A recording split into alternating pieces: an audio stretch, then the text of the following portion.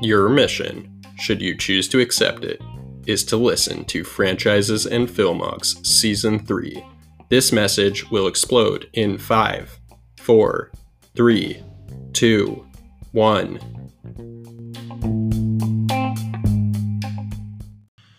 This episode will contain spoilers for Brad Bird's 2011 film Mission Impossible Ghost Protocol. It will also contain explicit language, but it's not my fault, guys. It's Tom Cruise's fault. I was going to leave this episode completely clean, but we had to talk about that Tom Cruise rant. Welcome to a new episode of Franchises and Filmogs. If you're new here, we talk about franchises and filmographies. That's what we do. My name is Zach, and I'm the host of the show. Today, we're talking about the fourth film in the Mission Impossible franchise. It is Mission Impossible Ghost Protocol. And this film was released in 2007. It is Brad Bird's live-action debut film. But before we get started on the film, some news happened this week. And I just want to read a quote, a fairly good-sized quote from one of my newfound heroes, and that is Tom Cruise. So here we go. They're back there in Hollywood making movies right now because of us, because they believe in us and what we're doing. I'm on the phone with every fucking studio at night, insurance companies, producers, and they're looking at us and using us to make their movies. We are creating thousands of jobs, you motherfuckers. I don't ever want to see it again, ever. Do it again, you're fucking gone. That's it. No apologies. You can tell it to the people who are losing their fucking homes because our industry is shut down. It's not going to put food on their table or pay for their college education. That's what I sleep with every night, the future of this fucking industry. So I'm sorry. I'm beyond your apologies. I have told you, and now I want it. And if you don't do it, you're out. You are not shutting this fucking movie down. Is it understood? Am I clear? Do you understand what I want? Do you understand the responsibility that you have? Because I will deal with your reason. And if you can't be reasonable and I can't deal with your logic, you're fired. That's it. That is it. I trust you guys to be here. This news was released a couple days ago, when Tom Cruise went off on a couple of crew members that are working on Mission Impossible 7. So I think there is no better time for me to release this franchise series of podcasts. So that's exciting. I was quite excited. And Tom Cruise, you're right. You are a newfound hero of mine for going off on that crew, for not following COVID-19 guidelines. This is a serious thing. Mission Impossible 7 is a very big display for how the movie industry might work from now on. They were one of the first films, I believe, to restart, and they're a real showing of how film can go forward from here. It is a complete display to the film industry on how to follow these guidelines and how they can continue filming when there's a pandemic going on. So good for Tom Cruise. But today we're going to talk about Mission Impossible Ghost Protocol. Once again, this is Brad Bird's live-action debut, best known probably for The Incredibles, but now he's pretty well known for Mission Impossible, so that's cool. I'll start off with a couple facts here. Tom Cruise scaled the Burj Khalifa, or the Armani Hotel in Dubai, which I believe is still the tallest building in the world. I could be wrong, but it at least used to be the tallest building in the world. So he scaled that for this film, showing how absolutely nuts he is. But again, a hero. We are learning more and more that Tom Cruise is a hero. But he's also nuts. He does his own stunts, and he's insane. Another fact, Dermot Mulroney, who is in a lot of other films. I actually don't think he's in any of the Mission Impossible films. I could be wrong. But he played cello in the scoring orchestra for this film, which is the orchestra that plays the soundtrack that is inserted into the film. And I did not know that Dermot Mulroney is apparently a professional cellist, so that's pretty cool. This was also the first film in the series to be released in IMAX. IMAX way back when, I guess in 2011, was huge. I have seen the big screen IMAX, which I think is the way to go. Like there's in Seattle, we have at the Pacific Science Center, there's a big screen IMAX. And then they have these little dinky IMAXs in like the AMCs that are so. Still pretty cool. I'm a big fan of like the Dolby ones in AMC now. There's these Dolby theaters that the chairs will vibrate when the noise is really loud. It's just how they're built, I guess. It's not like an inserted um, vibration system. It's just how the chairs are built. They react to the noise. So that's pretty cool. And that's a big screen. But the IMAX in AMCs are so. I think if you want to see IMAX, you got to go big and go to like a designated IMAX theater.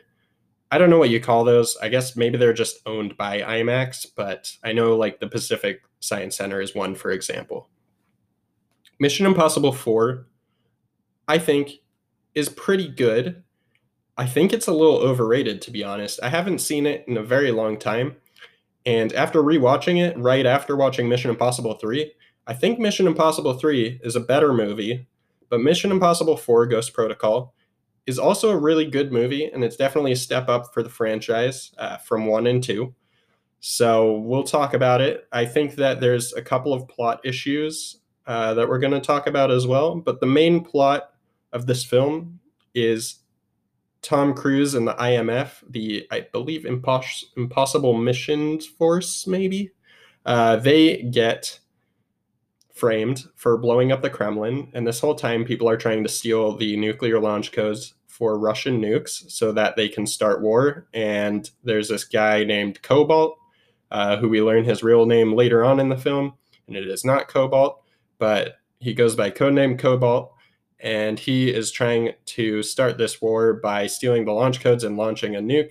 Tom Cruise and company save the day, and all is good in the end. There's a very, very close call, probably the closest call I've seen so far in a Mission Impossible film, where a nuclear bomb almost hits San Francisco, or a nuclear missile almost hits San Francisco and blows up the whole city, but it's averted, and I think no one is hurt. I guess. I think a lot of people probably died at the Kremlin, which was pretty insane. They just blow up the Kremlin in like the first half of the film, but that was pretty insane. I think probably a lot of people died in that explosion, but they don't really dwell on that too much. But yeah, that's pretty much the plot of Mission Impossible Ghost Protocol. We're going to take a quick break here, and then we'll talk about some things.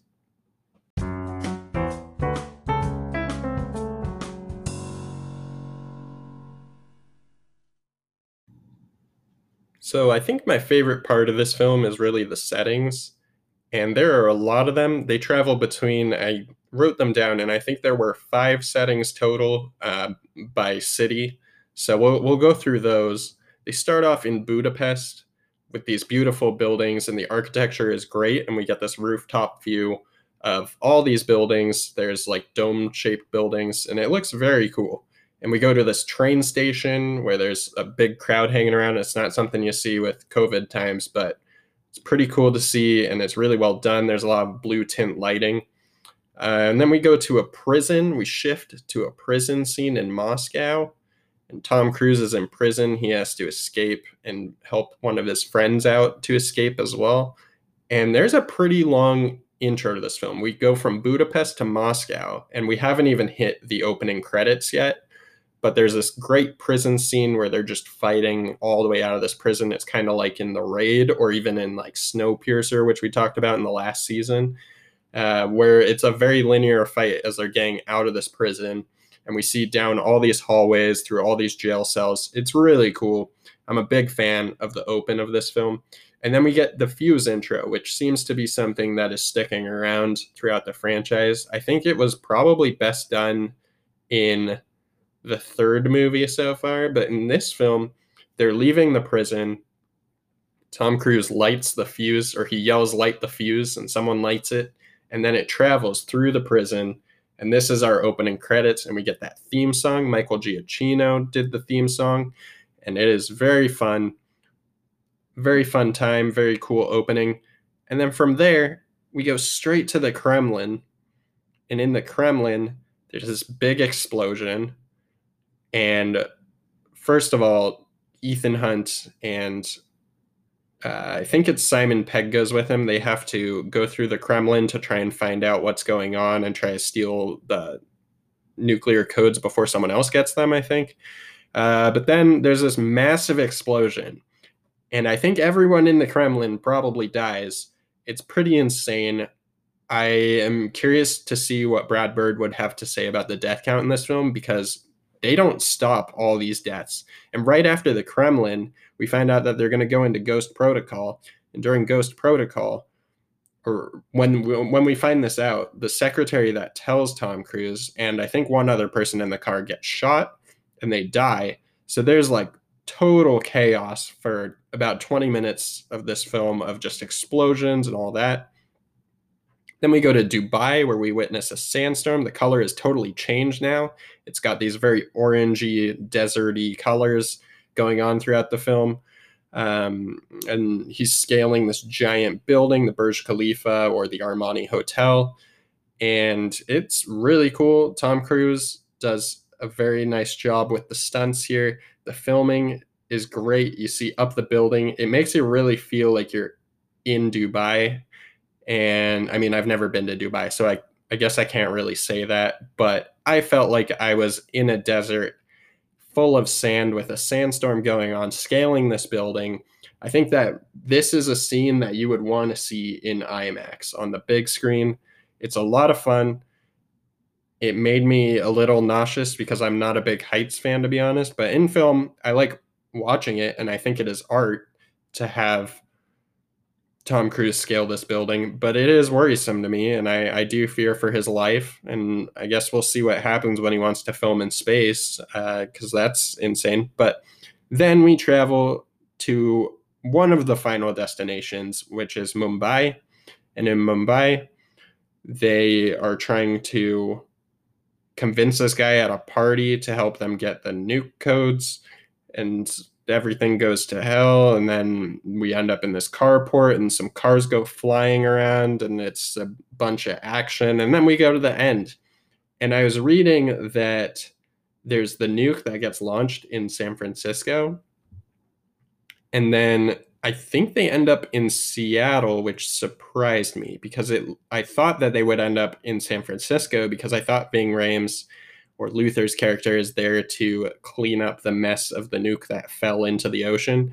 But I could be wrong. So I need to look into that more. I think that Wikipedia might be wrong, which is where I saw that they were in Seattle, because I don't think they're in Seattle. But they travel back to the US from Mumbai. So a lot of different locations, a lot of different landscapes. And Brad Bird does a great job of showing us these landscapes. They bring back the spy tech, of course. Got a lot of spy tech in this film. You've got this floor hole crater device that Tom Cruise uses in the prison cell. That's pretty cool. I don't know how it works at all. They don't really explain a lot of the spy tech in this film. It seemed like they were trying to explain face masks more in the last film, but from here they're not really expanding on that subject. But the floor hole crater thing is cool. It looks like it just burns a hole through the ground and then you can drop through. But it also kind of creates this weird earthquake, so it's pretty noticeable. There's a poison ring prick. This guy is walking in the train station with a ring on, and he poisons another person by just like touching his hand. And the guy looks for a second, and before he can notice what's going on, I guess he's poisoned and knocked out. So that's a pretty cool device. I feel like that is definitely something that we would see in modern times with what spies are using, which is scary. It's very scary that someone could have poison and just walk up to you, prick your finger, and then you're poisoned. But that sort of stuff can definitely happen. There's also this balloon camera. There's a red balloon that's flying in the air, and they attach a camera to it, which to me does not seem like the most effective. I think that it's very noticeable to have a balloon that's also a camera that's like just hovering at a certain height, but I guess it works. There's a cool image screen that they use at the Kremlin that just mirrors like a hallway, and it works pretty well. I think there's definitely improvements to it because once other people come, it no longer mirrors the hallway. It starts to glitch and just like starts to focus on other people, which is pretty convenient for the villains in this film. But it's a cool idea. There's a train retinal scanner for Tom Cruise and Simon Pegg to escape at one point, so that's cool. They just have to like scan their retinals, I guess, and then the train door opens up. I'm a fan of that one. And then Tom Cruise, of course, has these sticky gloves that he uses to scale the Burj Khalifa, the biggest building that is maybe in existence right now. Still need to research that and see if another building overtook that achievement, but it works really well. I think that Tom Cruise probably used a lot more ropes to actually scale this building. I don't think he just used these weird technology suction cup gloves that also fail on him at times. But it's a cool concept. It's definitely a cool concept to have these gloves that you activate and just stick to buildings. We're going to take another break now, and then we'll finish up this episode.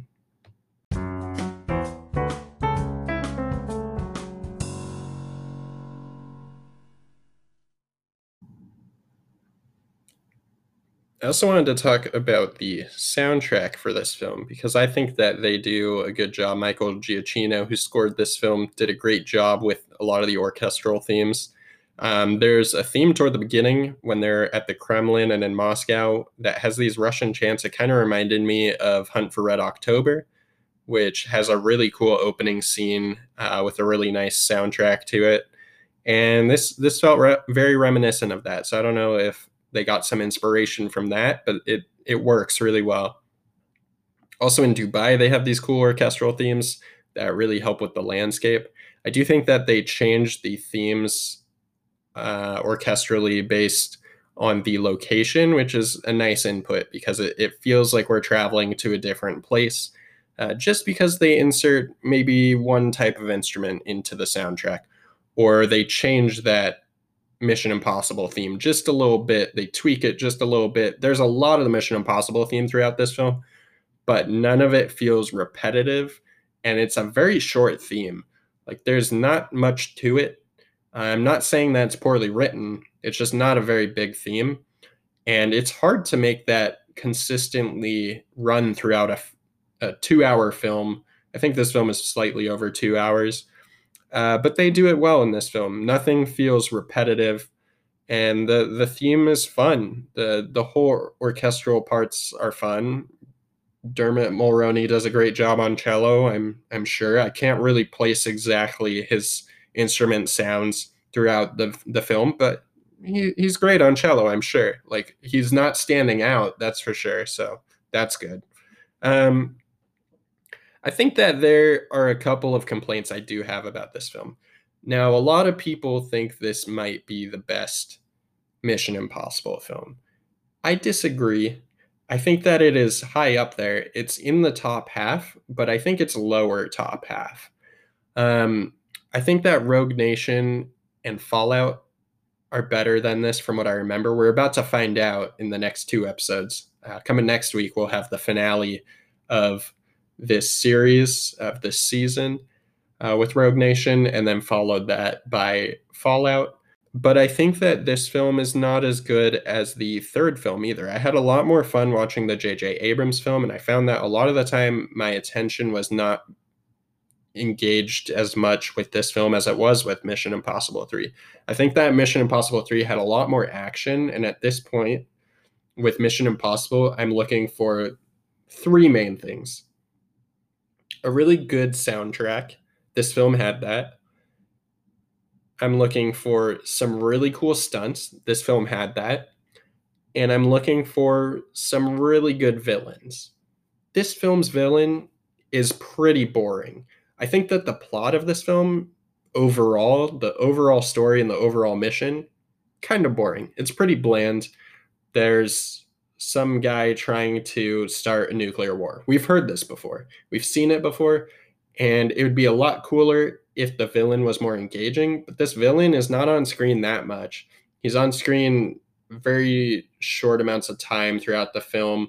There's another villain throughout the film played by I think it's Léa Seydoux. I don't know if I'm saying that correctly, but She is in the film, and I think that she should have been the main villain at this point. Because the main villain is he's boring. He's a boring old white guy that just wants to blow up part of America and start a war. I don't really get his logic that much either, but there's nothing cool about him. Like in James Bond films and in a lot of other films, we have either a villain with a cool accent that makes him sound more scary, or we've got some weird backstory that makes him the villain. In this film, he's just the villain to be the villain. Like, there's no real backstory whatsoever, which is why I'm excited for Rogue Nation and Fallout, because from what I remember, the villain in Rogue Nation and in Fallout is the same. I think there's some plot stuff that happens that changes that, but it seems like they really kept the linear storytelling for the next two films, which is not something we get until the next two films. Like, I would have loved to have more Philip Seymour Hoffman throughout this franchise, but that can't happen. That didn't happen. So we're stuck with this new villain who's just pretty bland. I think that Brad Bird does a great job directing it, and I think that the rest of the cast is fine. It just doesn't feel like there's anything too special about the cast. Also, where the hell is Ving Rhames throughout this film? Like, Ving Rhames, we get him at the very end, and he's one of my favorite parts of Mission Impossible. I'm a huge Pulp Fiction fan, so that might be why I want to see more Ving Rhames, but where the hell is he in this film? I don't know if he was filming something else and he was like, I can't commit to filming Mission Impossible this time around, but he's just gone.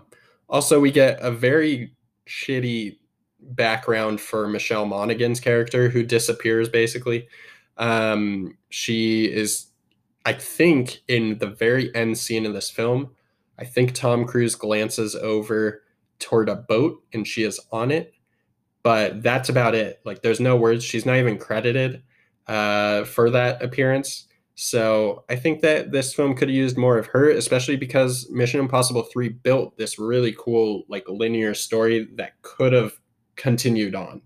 It could have continued on. There could have been a little more love issues between Tom Cruise and Michelle Monaghan's characters, but we don't get that. They just seem to kind of throw that out.